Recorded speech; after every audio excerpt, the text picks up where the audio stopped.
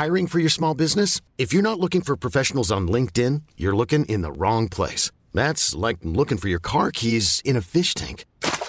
LinkedIn helps you hire professionals you can't find anywhere else, even those who aren't actively searching for a new job but might be open to the perfect role. In a given month, over 70% of LinkedIn users don't even visit other leading job sites. So start looking in the right place. With LinkedIn, you can hire professionals like a professional. Post your free job on linkedin.com/achieve today. Many of us have those stubborn pounds that seem impossible to lose, no matter how good we eat or how hard we work out. My solution is PlushCare.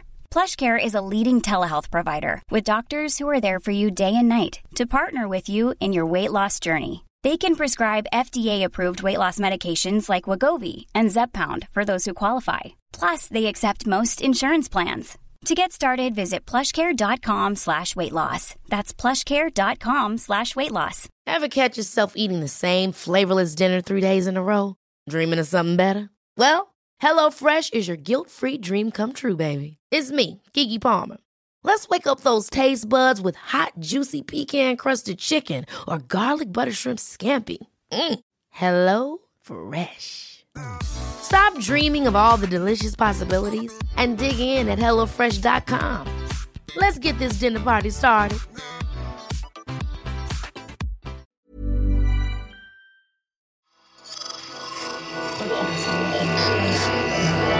Esse podcast é apresentado por b9.com.br.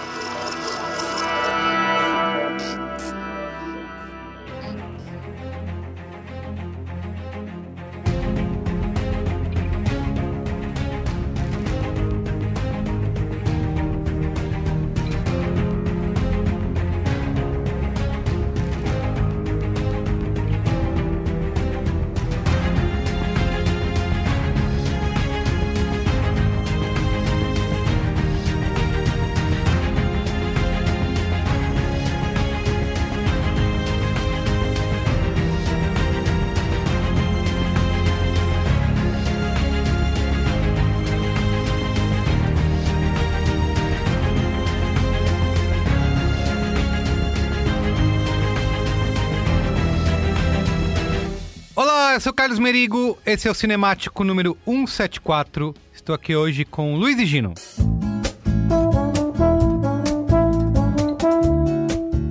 Jovem. Marco Melo. Salve, salve, rapaziada. E Pedro Estraza. Fala, rapaziada. Bom, o nosso time de esportes, carnaval e jogo do bicho está novamente reunido aqui para falar de esportes. Exato, para falar de Pelé, né, o documentário que estreou na Netflix nesse dia 23 de fevereiro, né? Última semaninha aí de fevereiro, e vamos discutir aqui o que esse documentário fala sobre a vida e obra de Pelé. Do rei. De quem? Do rei. Roberto Carlos. Do Edson Arantes do Nascimento, Como que é o nome dele? É isso, eu ia falar Roberto Carlos do Nascimento, sei lá. Que vergonha. É o Edson. Que isso, Carlos, hoje você tá naqueles dias, viu? Tá foda. Então vamos lá, mas antes, quero aqui, como sempre, divulgar a família B9 de podcasts. Você pode acessar lá em podcasts.b9.com.br ou então procurar por B9 no seu aplicativo preferido de podcasts. Inclusive, queria recomendar aqui que você ouça outro episódio recente aqui do Cinemático, onde esse time aqui esteve reunido, como eu falei, o time do Carnaval, do Jogo do Bicho e do Futebol, para falar da série Dr. Castor, que foi um ótimo episódio. Então, se você está aí na vibe futebol, documentários, e assistiu Pelé, ou quer assistir Pelé, assista também lá Dr. Castor e escute o Cinemático, tá bom? Eu não sei o público, mas o Cinemático tá na onda do esporte aí, com certeza. Muito bem. Então vamos lá falar de Pelé? Vamos lá. Pelé! A gente achava que o Brasil era conhecidíssimo, né? Não era, né? Surge o Pelé. Depois de ter sido convocado, então, para a seleção, a alegria foi enorme, viu? E a gente via que ali estava realmente nascendo o maior jogador de futebol de todos os tempos. Sempre me procuram para ver se posso apoiar um lado ou outro. Acho que o grande presente que você ganha na vitória não é a joia, né? É o alívio mesmo. Ô, Perstraza, traz aí, você que é o homem do contexto IMDbístico. Quem é essa duplinha aí por trás? Porque apesar do que, né, o Pelé, o jogador brasileiro, maior de todos os tempos, é uma produção que não é brasileira. Então, vamos lá, né? Tá mais difícil do que parece entender de onde veio esse projeto, né? Porque pra gente, enquanto público, ele foi meio que anunciado mês passado, se não me engano, e aí já teve trailer, e já teve toda essa ondinha de falar, não, vem aí o documentário do Pelé da Netflix, né? E não tem muita informação sobre quem produz e como veio, de onde veio esse projeto, mas o projeto tem 2 diretores, que é o Ben Nicholas e o David Treehorn, 2 mais ou menos inexperientes aí, são 2 britânicos, sendo que o Treehorn é o mais, recheado a carreira aí, porque ele foi ele dirigiu o filme Crossing the Line em 2016, que é um documentário sobre futebol, e ele também produziu documentários sobre jogadores como Kenny Dalglish, o Dan Carter e o Andy Murray, né?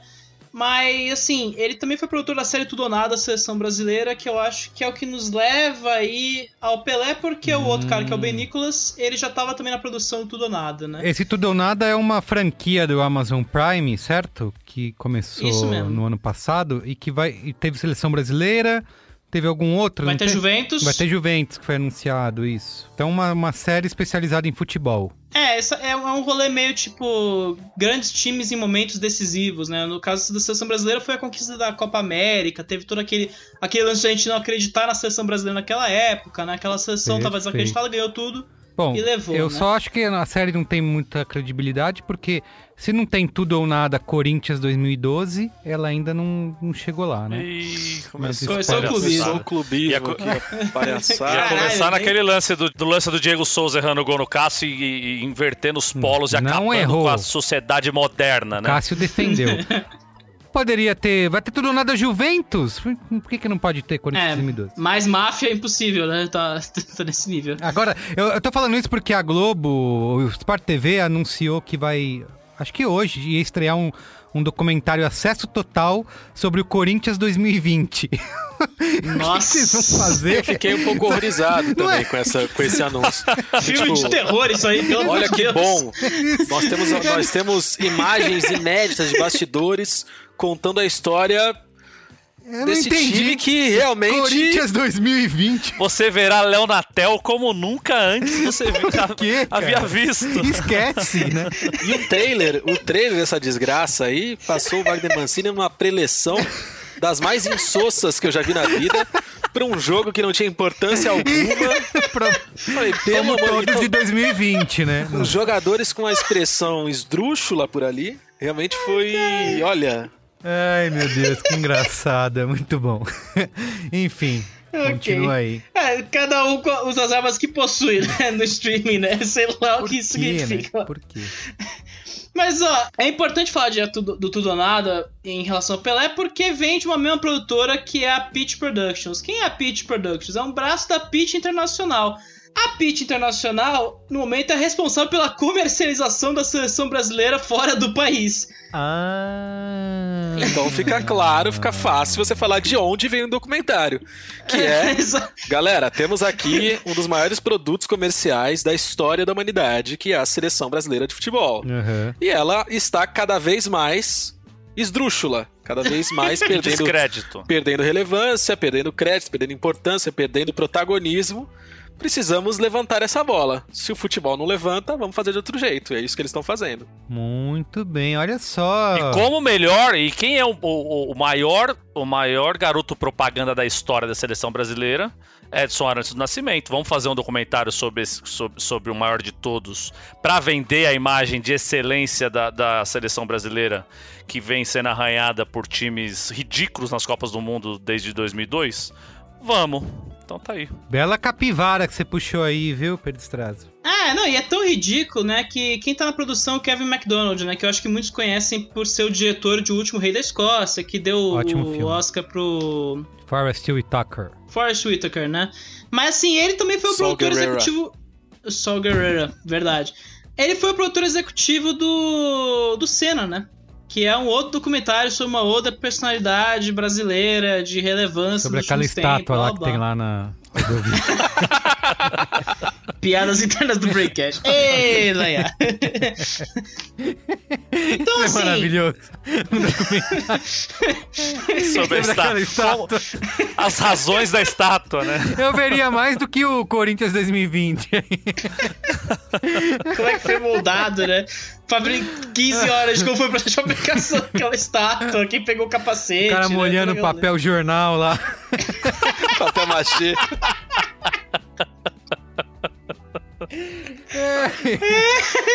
Usando corante vermelho.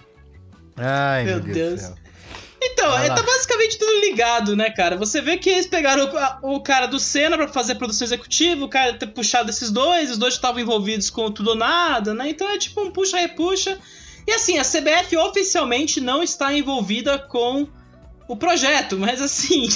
É oficial, né? Dá pra dizer que é um documentário oficial. A CBF não tá envolvida no projeto da mesma forma que a CBF nunca tá envolvida em nada que envolve ela, que é colocando 3 passos, né, de distância, da mesma forma que todo mundo tá relacionado ao Maurício Matar, por até 7 passos de diferença, a CBF faz isso que é pra se garantir. Fala, não, mas não tem relação direta. Não, mas a empresa é do filho, do primo, do tio, do dono, da produtora, relações escuras, do cunhado, e assim vai, assim que a CBF age. Relação Campeonato Brasileiro, não é meu filho, mas tá o dele atestado, né? Foda. É isso aí. Mas eu não quero que a gente use esses passos aqui pra criticar a CBF, de jeito que nenhum. Apesar dos pesares, uma confederação idônea, liderada pelo majestoso presidente Caboclo, que deixou o futebol caboclizado aí durante um período de 2020, com muita galhardia, durou, né? com muita valentia, com muita idoneidade,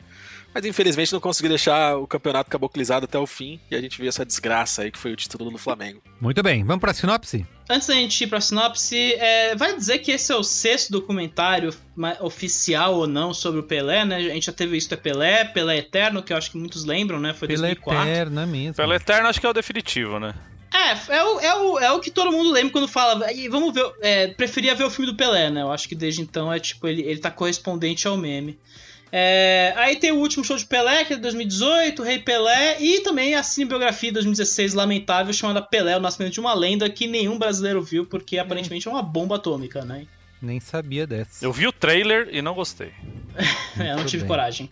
Essa que tem o seu Jorge, né? Tem uns rolê.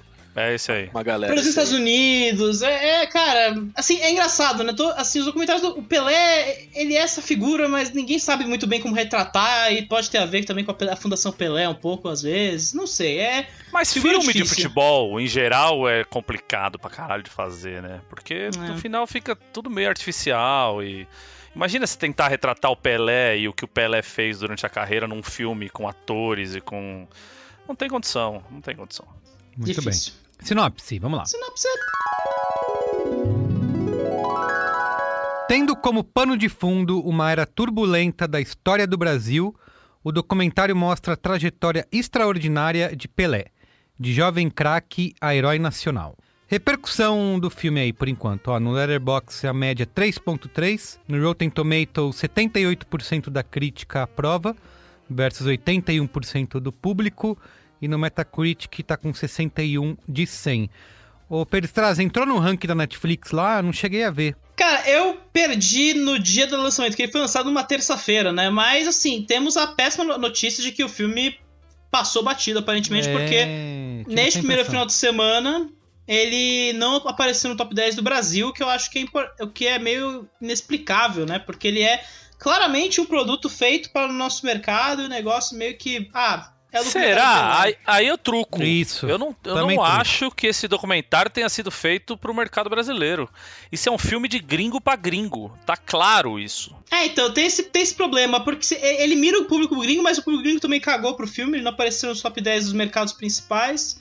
Ou seja, morreu na praia. Ninguém quis o rebento aí, aparentemente, pra ver, assim, comentar. O que eu diria é que ele é um filme que, assim, em termos de linguagem, ele é um filme feito por gringos e que vai ser pra gringos, vai ser pra agradar gringo e conversa com os gringos. Mas eu acho que, mercadologicamente, ele mirava, assim, o nosso mercado interno aqui com um pouquinho mais de força. Mas acho que o Marco, já com essa esse primeiro sentimento dele, eu acho que ele resume um pouquinho, a gente vai entrar em mais detalhes, mas acho que ele resume um pouquinho do que foi assistir esse filme do Pelé. Muito legal, interessante, histórias que a gente...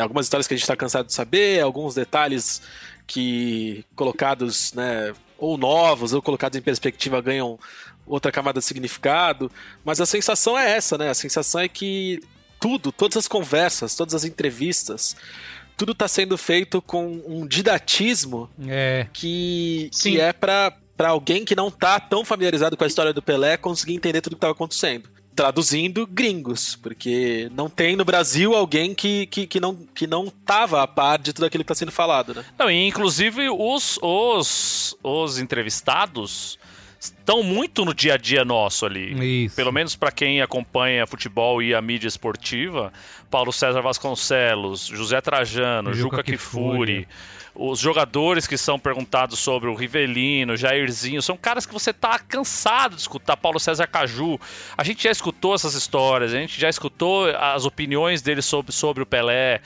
e sobre os períodos retratados ali. O Fernando Henrique Cardoso, então, ninguém aguenta mais ouvir falar. Porque ele fala sobre tudo e sobre qualquer assunto. Mas uma prova de que foi feita pra gringo, como o Marco falou, é que os trechos em inglês não tem nem legenda em português. Vocês perceberam isso? Ou pra vocês tinha? Porque eu fui procurar... Não, tem sim. Tem? O lance é...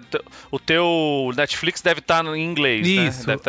E não aparece. Então, você tem que ver num perfil em português. Foi o que eu fiz. Eu fui ver no perfil da minha mãe. Né, Carlos? Lá fui... E aí tá as legendas estão todas em português. Ou as legendas, eu digo, os letterings que aparecem durante o filme. Então muda o filme. Mas voltando a Fernando Henrique Cardoso, digníssimo, né? Ex-presidente FHC. O opinador oficial da nação. Isso. Exato.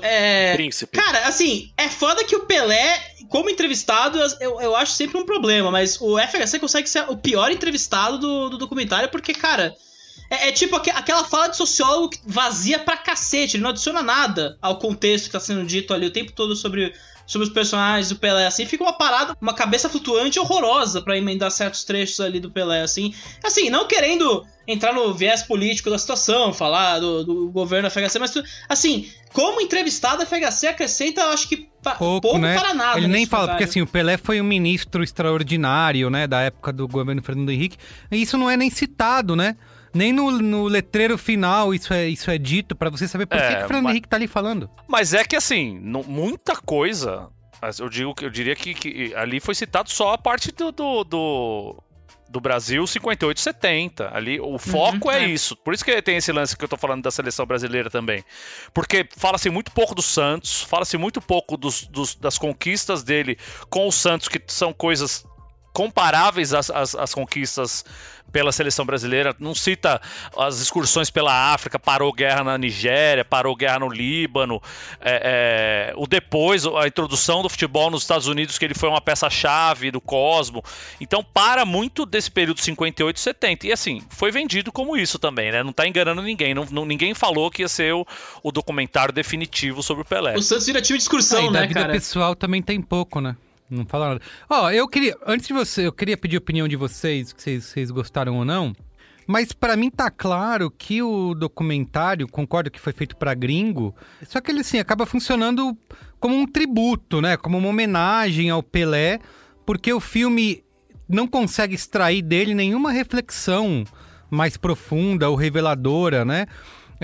Só que, assim, eu ainda dou mérito pro filme dele cavocar um pouco a questão política, né? Eles tentam trazer como que era o Brasil naquela época, até pra gringo entender, né? Então é bem resumido mesmo, né? Ele vai rapidinho, mas mostra que o Brasil vivia sobre uma ditadura e ele não abraçou aquilo, mas ele aceitou, né? E o que eu entendo quando fazem as perguntas pra ele, né? O Pelé não responde nada. É que ele não tem o que responder, porque ele é um cara que, assim como a maioria dos brasileiros, não teve educação política, né? É um cara que tava ali para realmente jogar futebol. Fala aí, Luiz Gino. O Romário, ele resumiu muito bem quando certa vez ele disse que o Pelé dentro dos gramados ele é o nosso Deus, mas que o Pelé calado é um poeta. O Pelé, ele colecionou declarações infelizes e não declarações, né? Momentos em que ele ficava em cima do muro a vida inteira, e acho que daí, né, desse próprio posicionamento que é retratado no documentário, daí vem, em grande parte, a antipatia que muita gente nutre, né, pela figura do Pelé ou pela figura do Edson, né, como ele mesmo separa os dois. E aí, cara, eu acho que assim, por vezes, eu tenho essa sensação que, tipo, cara, o Pelé, não adianta tentar conversar com ele sobre esse assunto, porque não sai muito mais do que isso. Uhum. Mas ainda assim, eu acho que o Pelé é um cara que ele se fechou demais, se blindou demais para conseguir, durante toda a carreira e pós-carreira, continuar explorando a figura dele comercialmente, ideologicamente, religiosamente, o que quer que seja. É um cara que fez um trabalho muito certinho para conseguir se blindar e conseguir continuar mantendo a lenda viva, além do Edson, né? Uhum. Então eu acho que assim, cara, só do documentário conseguir sentar com a porra do Pelé num apartamento, sentar com a jaqueta da Mastercard, 6 horas, né? Exatamente, durante 6 horas, para bater um papo franco, tratando de assuntos tão delicados quanto a relação com a ditadura, para mim, isso já tem um valor histórico, enquanto documento histórico, enquanto documento nacional, incrível. Eu acho super legal, porque, cara, o Pelé é insuportável para você conseguir conversar com ele. Ele, quando ele fez 70 anos, eu tava na equipe da série documental 70 vezes Pelé, lá na ESPN. E a gente fez, um trabalho muito legal de entrevista, conversar com todas as pessoas envolvidas na carreira inteira, com a família, com os jogadores do Santos, jogadores da seleção, com muita gente. E, cara, o Pelé não quis gravar 30 segundos de conversa com a gente. Caramba. Entendeu? Então, é um cara muito inacessível, muito desagradável para você falar besteira.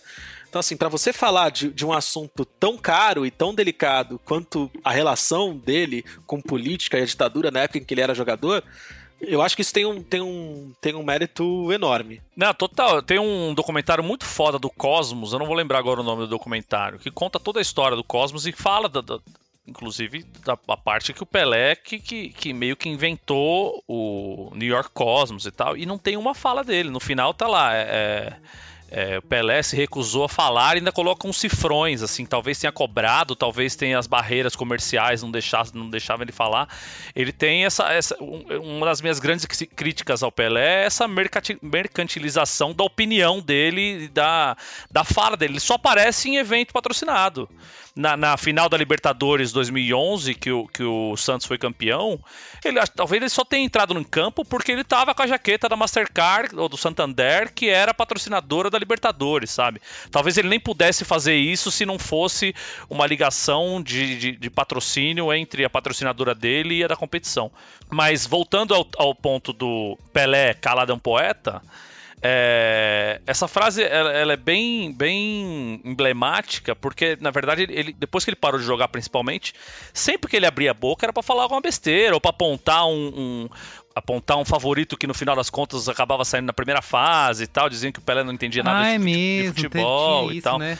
Que ele apostou na Colômbia na Copa de 94. Mas eu tava ouvindo agora, antes de vir gravar com vocês aqui, um podcast muito foda que chama Ubuntu Esporte Clube, que é um podcast que fala sobre negritude, sobre a postura do homem negro no esporte e tal, e tem um programa, o 17, A Complexidade de um Rei, que os caras estão falando sobre o Pelé e sobre como, apesar dele não se impor com palavras e com atitudes muito, muito categóricas, como fazem LeBron James, como faz o Lewis Hamilton, como fazia Muhammad Ali, ele era um cara que na época dele, imagina você em 1958, os caras estavam comentando aqui, já estava em discussão se atletas negros tinham que ser convocados para a seleção brasileira. Olha em que nível que estava. E aí você aparece um moleque de 17 anos, que acaba com o Mundial e acaba com assim, muda o patamar do futebol brasileiro, que depois do Pelé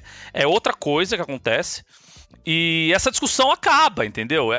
O Silvio Almeida fala que só o Pelé, só de ser Só de um cara nos anos 60, negro, porque não tinha... O racismo do Brasil sempre foi muito forte, e para os negros conseguirem posições no Brasil sempre foi uma coisa muito complicada, apesar de venderem a democracia racial aqui no Brasil.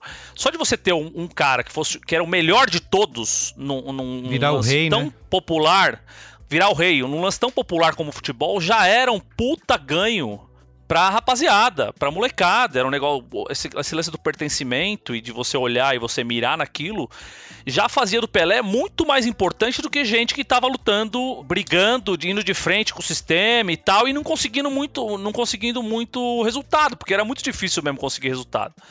Então, eu assim, durante muito tempo eu tive também essa visão de que o Pelé poderia ter feito mais, que o Pelé poderia ter sido mais incisivo.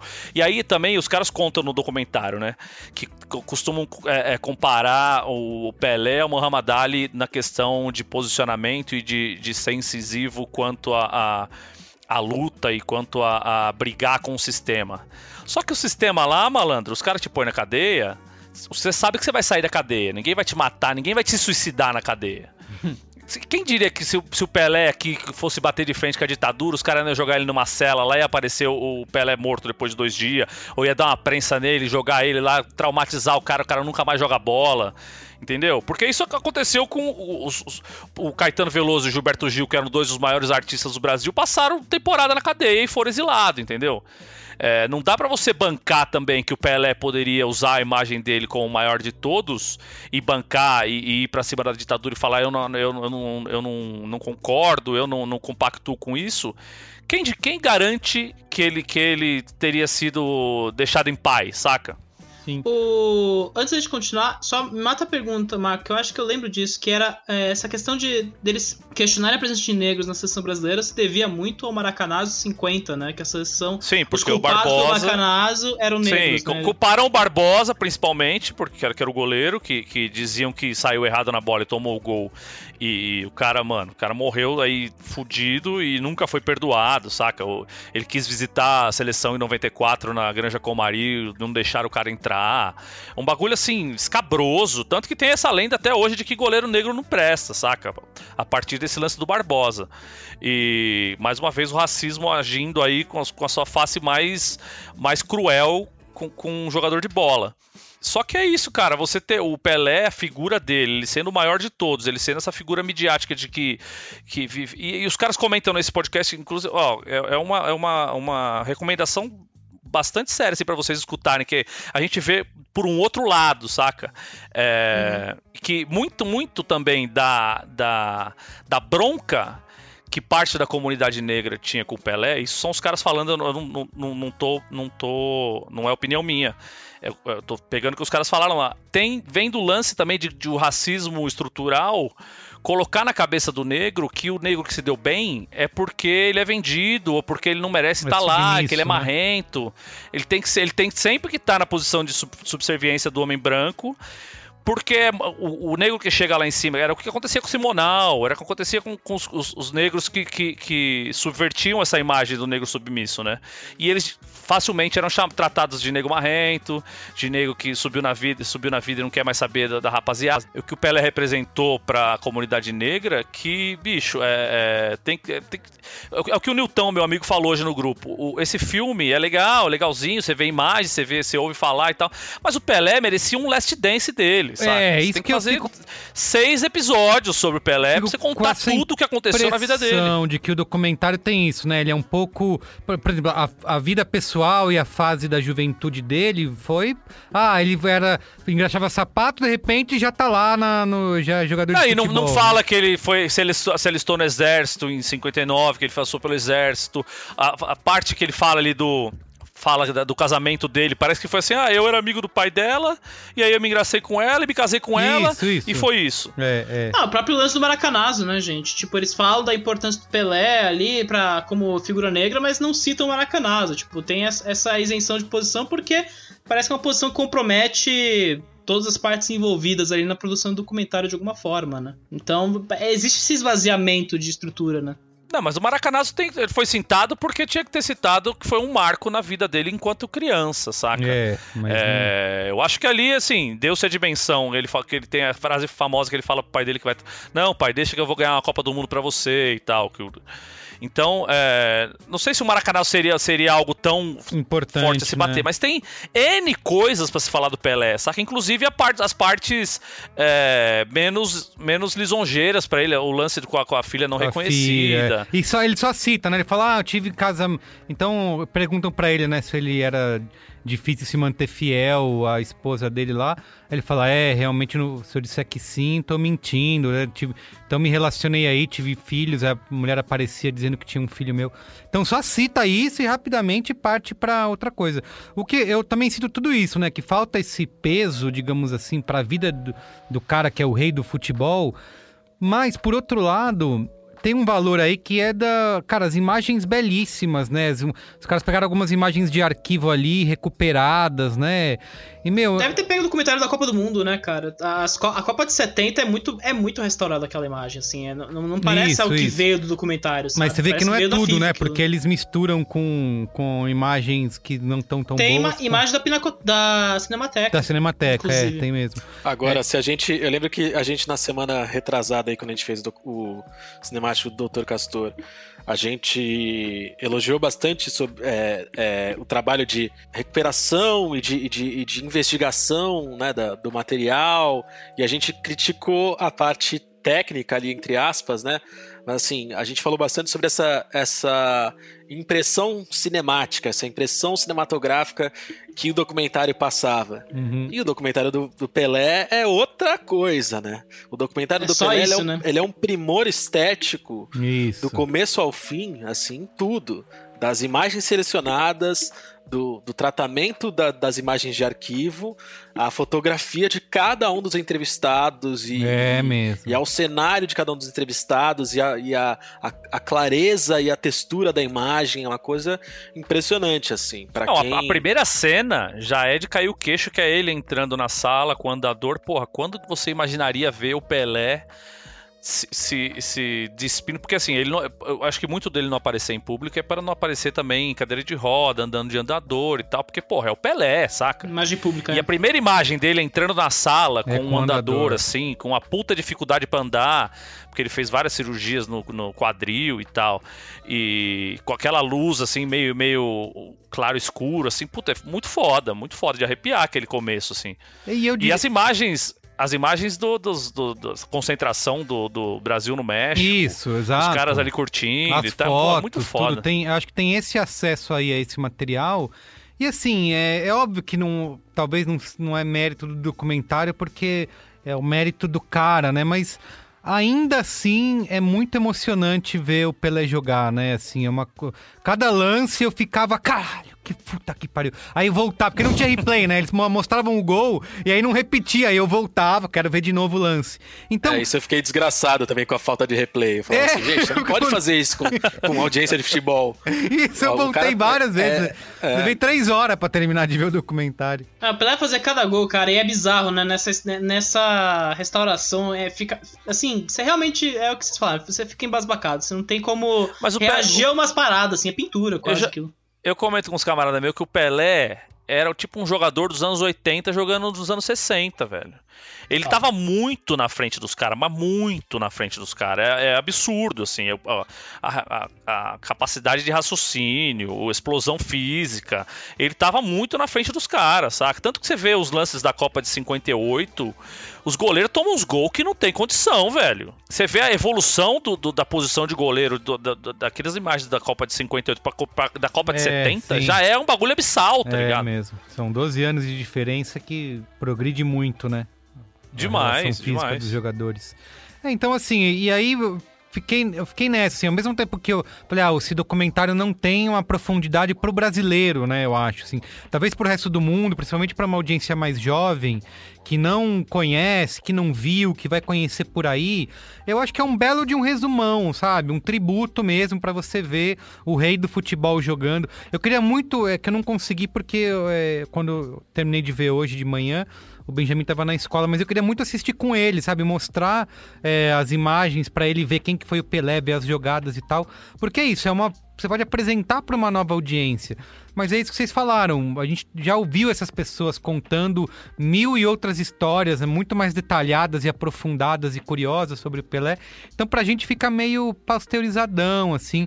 Mas eu nem sei se esse documentário funcionaria pra você mostrar pro Ben, por exemplo. Eu fiquei pensando nisso também, de assistir esse documentário com o Antônio pra entender, porque assim, o Pelé é uma figura que todo mundo conhece. O Antônio tem 7 anos e sabe quem é o Pelé. Até porque eu dei um grupo... Deixa eu contar, eu voltava da escola dele pra casa e tinha uma propaganda do Pelé da faculdade.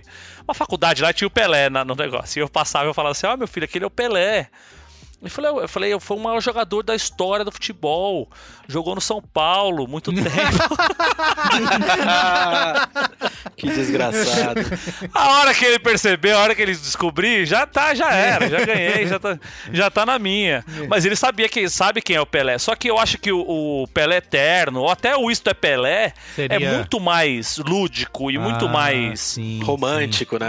Mais romântico de mostrar quem é, porque mostra mais jogadas, mais lances. Esse tem essa parte da ditadura que, o Antônio ia levantar e ia pegar os Angry Birds dele. Não, eu acho que tá aí o valor, cara. Eu acho que pra mim tá aí.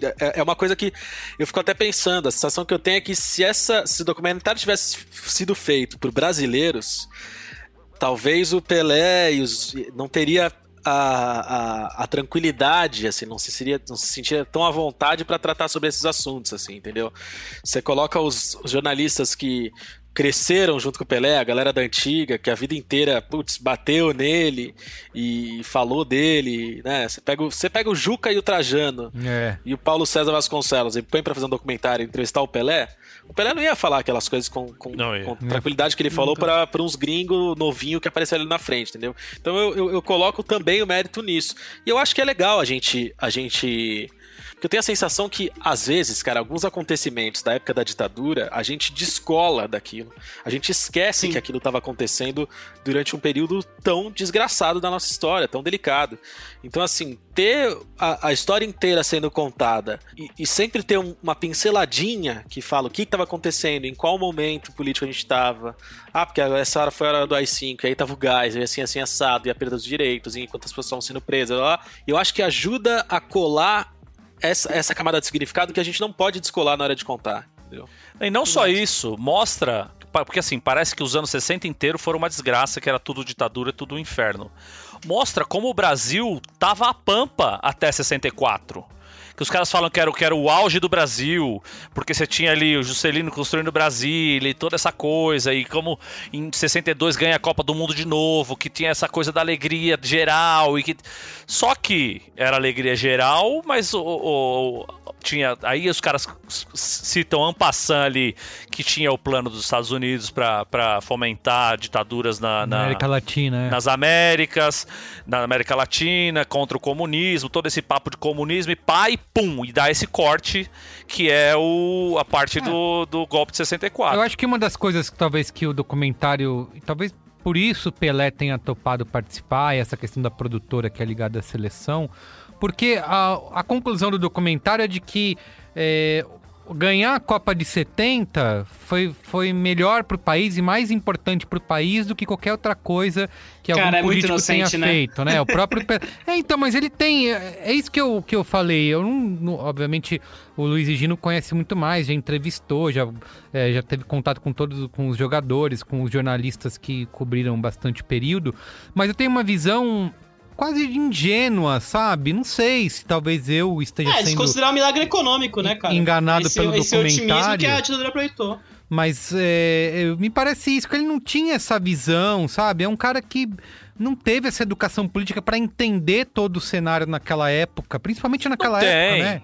Não tem. Tanto que os caras vieram aqui em São Paulo, cada um ganhou um Fusca do Maluf. Isso, Ele foi cobrado agora, tem 10 anos que cobraram dele esses Fusca aí. Tem uma coisa que o Juca fala no documentário que eu achei muito importante, que é assim, que também ajuda a tirar um pouco esse peso, né, das costas do Pelé, de não ser um cara que se posicionou, é que apesar da ditadura ter se aproveitado e obrigaram ele a jogar, né, ele fala isso, fui pressionado a jogar por vinha recadinhos de todo lado, porque a ditadura viu no futebol um jeito de, né, mensagem ufanista e tal, e que apesar de tudo isso, da ditadura ter surfado nisso, você pensa nessa seleção na Copa de 70, você lembra do Pelé e não que a ditadura ganhou a Copa do Mundo pro Brasil, entendeu?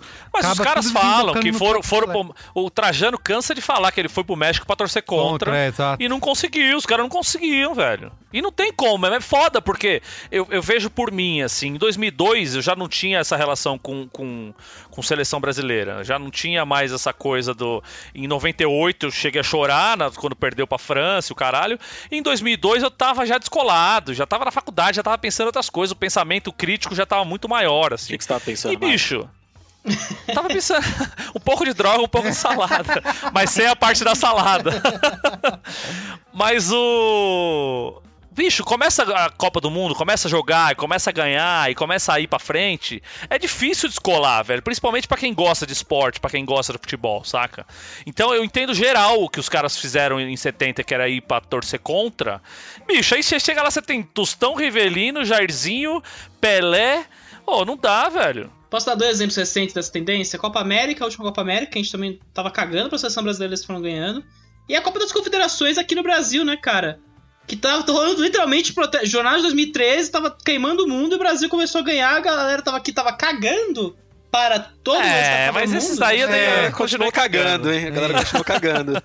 É que sempre tem o fanista torcedor da seleção brasileira que paga R$400 no ingresso. Isso aí vai ter pra sempre, sabe? O cara que acompanha de 4 em 4 anos ou quando tem a competição. Mas o outro lance que a gente não citou aqui, que eu gostei bastante desse documentário e que eu nunca tinha visto em outros lugares, assim, quando se fala dessa parte Copa de 70, principalmente dos jornalistas que a gente citou aqui, é que os caras, não, porque o João Saldanha era um grande cara, que não sei o quê, que papapá, que deram um golpe nele, tiraram ele a ditadura Sim. tirou ele do comando da seleção e tal, mas ninguém falava que ele estava sendo questionado dentro do próprio elenco, que ele tinha essa coisa com o Pelé, essa rixa com o Pelé, do lance tá míope, tá ficando cego, não vai pra Copa, o caralho. Isso foi uma parte que, assim, deu uma esclarecida, entre aspas, nessa história, porque conta que era a treta, eles estavam batendo de frente mesmo com o Pelé.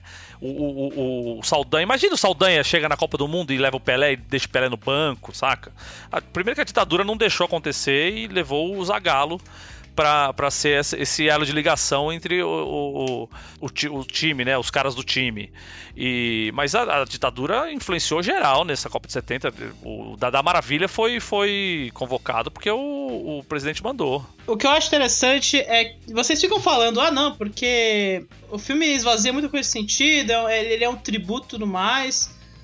Mas, assim, essa parte que você tá falando de problematização, eu acho tão... É exatamente isso que o Gino falou. É tão importante pra inscrever essas partes, sabe? E também, cara, eu acho legal como ele justapõe o Pelé meio que essa jornada do Brasil, né? E principalmente pra 66, né, cara? Que é essa Copa do meio que a gente ignora na nossa história e que o Pelé jogou e também... colocar que ele também, o futebol evoluiu, o cara fica pra trás, ele começa a ser marcado. Eu acho que pensando nisso que você tá falando, eu acho que esse documentário seria melhor avaliado se ele tivesse outro nome, que não fosse Pelé, né? Onde a gente vai imaginar a vida do Pelé, né? Podia ser as Copas do Pelé, Isso, exato, sabe? as Copas de Pelé, porque esse negócio que o Pedro falou de justapor o Brasil daquela época com o Pelé, que é isso, né? O documentário faz muito isso, né? Vai brincando com o Brasil e com o jogador. E aí é outra coisa, né? Não é não é uma biografia, um documentário biográfico, não é o Last Dance do Pelé. É um extrato, né? Não, nem o Last Dance é do mas é que só do Michael Jordan, né? Mas você falou da Copa de 66, mas, por exemplo, cita a Copa de 66, mostra todo o que ele apanhou e o cacete, mas é que a gente escuta tanto falar durante tanto tempo que às vezes a gente acha que a informação que a gente tem, todo mundo tem, né? A Copa de 66 foi uma bagunça desde o começo. Os caras convocaram 100 jogadores pra eliminatória, pra depois cortar não sei quantos, e aí, puta, chegaram pra Copa tudo esfacelado, é isso. O Pelé não tava no melhor do físico dele, os caras ainda fizeram o esquema de encher ele de porrada e tal. Então, ele dá esse panorama por cima. E até porque a Copa que perdeu, os caras também não iam perder meia hora do filme falando da Copa que perdeu. Exato. Eles perdem meia hora em 70, né? E mais importante. Não, em 70 no final é a Copa do Pelé mesmo. Porque assim, em 58 ele entrou nas quartas de finais, com 17 anos. Em 62 ele jogou 2 jogos, meteu 1 gol. Em 70 ele foi... Meu, você imagina que é o seguinte, o Pelé aposentou da seleção brasileira em 1971 com 31 anos. O cara tava na ponta dos cascos. Ele saiu do Santos, o último jogo dele pelo Santos é em 74, ele tinha 34 anos. Tanto que depois ele foi jogar lá nos Estados Unidos, jogou e tava assim, na forma física em cima. Só que era um cara que ninguém fala, todo mundo fala também desse lance do porque o Pelé era conivente com a ditadura, o caralho. Os caras forçaram pra caralho ele pra continuar a jogar depois de 71. E ele nunca cedeu também, porque assim, tem coisas que eu acho que tem limite, tá ligado? Até pra quem aceita a ordem de superior e vai lá apertar a mão de general e receber Fusca do Maluf, eu acho que tem um limite também de abuso de tipo, eu sou Pelé também, vocês seguram a onda de vocês aí que também não dá, saca? E é um cara que e ficou muito claro por esse documentário o quanto era um cara com agenda completamente lotada, né? Era um cara que tava o tempo todo em campanha publicitária, gravando filme, treinando sabe-se lá quantas horas por dia, jogando direto, e a excursão pra lá, a excursão pra cá. Então, assim, por mais que a gente entenda que a vida de um jogador de futebol nos anos atuais é super cansativa, os compromissos, joga quarta, domingo, cara, a vida do Pelé era infinitamente mais ocupada do que qualquer outro jogador no Brasil e no mundo, entendeu? Então, essa coisa do cara não aguentar mais e querer parar e querer ir para outro país e não aguentar mais jogar tem a ver com isso também. Não é só com a condição física que ele tinha enquanto atleta, mas é com a vida inteira. Não tinha paz, né? Era com o peso da vida de ser o Pelé e de viver a vida de Pelé, que o cara não aguentava mais e ele queria voltar a ser o Edson, entende? Tipo o Neymar hoje. Compromissos. Pior que o Neymar hoje, muito provavelmente, creio eu. Porque o Neymar hoje tem os parça e tem o pai, e a mãe, a irmã e o Gabigol. Muito mais blindado, né? Muito mais difícil. Isso. Todo um staff, né, por trás dele. Organiza demais pro cara só pensar nisso. E assim, não que o Pelé tivesse que organizar esse tipo de coisa na época, mas são proporções de estilo de vida ali e tal, e de equipe, de staff que não se comparam. Não tinha coisa que nem existia, né? A figura do assessor de imprensa mesmo. Não existia pra jogador de futebol em 1970. Que falava à vontade naquela época, né? Como a gente viu no Dr. Castor. Ninguém tinha um preparador físico dele, ele se preparava fisicamente no clube. Hoje em dia o Neymar ele treina 360 dias por ano, tendo treino no clube ou não, entendeu? Você vai subir uma escada, então, tem alguém lá, né? São realidades muito diferentes para se comparar, assim, mas você imagina você ser um cara do tamanho dele, que era o cara, possivelmente, um dos caras mais conhecidos do mundo, que onde ele estivesse sabiam que era ele, e não tinha ninguém para apoiar, não tinha ninguém para fazer esse meio de campo entre ele e a imprensa, ele e os patrocinadores, ele... É foda. E ainda mais alguém sem preparo nenhum, né? Sem estudo nenhum, não teve tempo pra aprender a fazer nada. Eu acho que a conclusão que eu acho que tem sobre esse documentário é que assim, ele é frustrante pra quem quer mais da exploração de quem era o Pelé. E tipo, eu acho que ele se vende errado mesmo, né? Esse negócio de falar Pelé, que é o documentário definitivo, né? Você sugere isso. E aí você faz toda essa concentração das Copas do Mundo, resume a carreira do Pelé às Copas do Mundo, atrela ele à Copa do Mundo, que é uma parada importante, né? O cara é o único jogador que ganhou 3 Copas do Mundo. Ele ainda é, assim, desses jogadores estrelas, essas grandes estrelas do futebol, eu acho que ele é o único que tem tão pra trás na história do futebol que todo mundo reconhece o nome do Pelé, sabe? Todo mundo sabe quem é o nome do Pelé. Mas é isso que eu acho, é ruim pra quem tá querendo uma discussão mais profunda, mas eu acho que ele é legal enquanto um ponto de partida, enquanto ele incita essas conversas, ele trazer o negócio da ditadura, ele problematizar o Pelé, ele trazer o Shuka Kifuri falando no comentário, cara, o Pelé não gosta de falar disso, Mas ele foi usado pela ditadura em 70, né? Trazer tudo isso pra dentro do documentário, que é uma coisa de basicão chapa branca, eu acho que já faz valer o documentário, sabe? Eu acho que Mas eu acho que de chapa branca tem muito pouco ali. Até eu já vi coisa bem mais chapa branca mostrando o João Avelange, mostrando as ligações da ditadura com o CBD e o cacete. Eu acho que mostra a entrevista do Saldanha, que ele fala se o general não escala o time e eu não escalo o ministério. Isso são coisas que tava sempre assim, todo mundo citava e tal, mas ninguém não mostrava isso ali na tela com as imagens e tal. Eu acho que é um dos documentários menos chapa branca do Pelé que eu lembro de ter visto. Então, é isso que eu acho impressionante, porque você entra com essa sensação que vai ser um chapa branca, né, cara? Tipo, você fala, vai ser o documentário do Pelé que vai fazer a defesa do herói e tudo mais, e o filme é o que vocês falaram, coloca o cara de andador, mostra ele com os colegas de equipe no Santos, sabe? Puta, aquela cena é maravilhosa. Ele almoçando com os velhos no... Puta, eu acho aquela cena meio qualquer nota, assim. Eu acho meio... Não, mas mostra... Injeção de linguiça, assim, pra gringo. Vamos juntar a galera pra fazer um churrasco pra eles aí, filmar enquanto... Vamos mostrar como é que é no Brasil. Samba, churrasco na piscina. Mas eu acho muito foda, porque assim...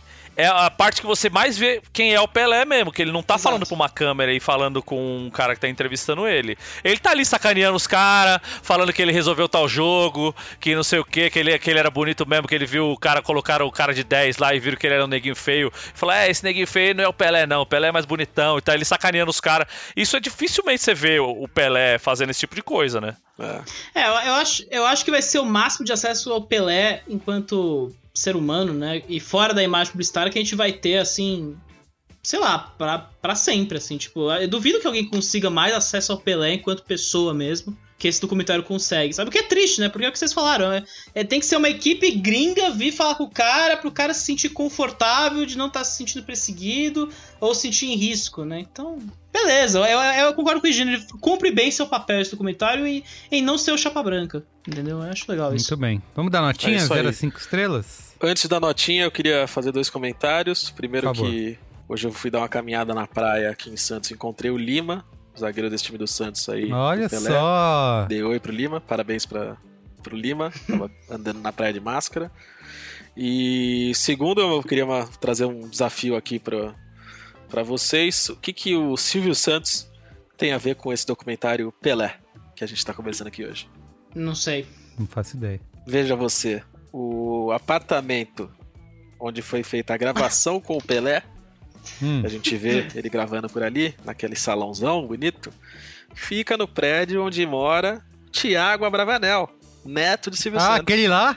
Aquele que tem aquele apartamento lá? Pois é. Apartamento de 500 metros quadrados de Thiago Abravanel. Essas informações você só tem aqui no Cinemático, entendeu? Em nenhum outro lugar. Só. Pode procurar. Colocar Thiago Abravanel Pelé, você não encontra nada na internet. Só aqui no Cinemático. Muito bem. Aqui é informação exclusiva. Vamos dar notinha então. 0 a 5 estrelas. Começa aí, Marco Melo. Eu dou 3,5. E você, Luiz Gino? Eu dou 3 estrelas. Ai, caramba, difícil, hein?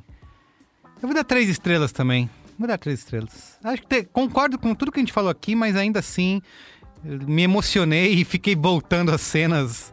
Acho que já valeu, né? O documentário tem o quê? Por isso que eu dei 3,5, nota 7. O 40, eu fiquei 3 horas assistindo, porque fiquei revendo os lances. Acho que vale. Eu dou 3,5, vou subir minha nota. Eu vou subir minha nota pelo primor da fotografia. É mesmo. E da direção de arte. 3,5. Eu vou dar... Eu sei sua nota, Perstrada. Pode falar real, eu já vi lá, já vi. Só dei uma perdida, desculpa. Eu vou dar 3 estrelas. Porque, cara... Ficcionaliza bem a Copa do Mundo, é legal demais a reta final do documentário, ver toda a jornada do herói ali do Pelé em superar problemas e tudo mais. Ele faz bem sua parte e ainda consegue não ser chapa branca, num nível branco pra cacete. Isso. Tá valendo, cara, já valeu. Eu acho. Então... Também. Concordo. Qual a média aí? A média cinemática é 3.25 aí, então é 3. 3,25. Então 3. Mas 3,25? Não, 3,25 é 3,5. Isso, 3,5. Vamos, tem 3,5. Se fosse 3,26... Por favor, né? Tá Por bom, favor, não tem como ser 3,20. Então minha nota é 3,75. Não, porque assim, a gente se fosse... realmente aí ficou complicado, né? 3,25 a 3,5. 3,25 a 3,5. Tá bom. 3,5. Então é isso, gente. Ó, obrigado, viu, por ouvir o Cinemático até aqui. Quem quiser entrar em contato, cinemático@b9.com.br ou siga a gente nas redes. Procura por Cinemático, que você acha nós lá no Twitter e no Falando em redes, obrigado a quem votou no Twitter aí pra decidir a pauta dessa semana, porque tava difícil pra caralho. O Twitter ajudou nossos seguidores, ajudaram a definir essa pauta do Cinemático. Beijo, gente. Obrigado, viu? Valeu. Beijo, valeu, tchau.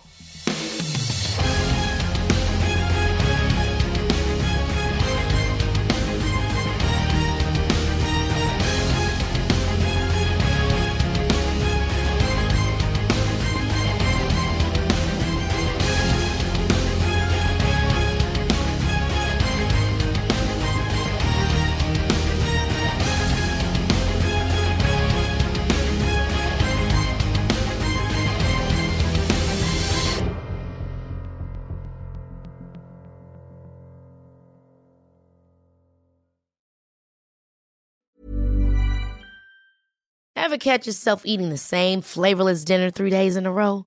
Dreaming of something better? Well, HelloFresh is your guilt-free dream come true, baby. It's me, Keke Palmer. Let's wake up those taste buds with hot, juicy pecan-crusted chicken or garlic butter shrimp scampi. Hello Fresh. Stop dreaming of all the delicious possibilities and dig in at HelloFresh.com. Let's get this dinner party started. When you make decisions for your company, you look for the no-brainers. If you have a lot of mailing to do, Stamps.com is the ultimate no-brainer. Use the Stamps.com mobile app to mail everything you need to keep your business running with up to 89% off USPS and UPS. Make the same no-brainer decision as over 1 million other businesses with Stamps.com. Use code PROGRAM for a special offer. That's Stamps.com, code PROGRAM.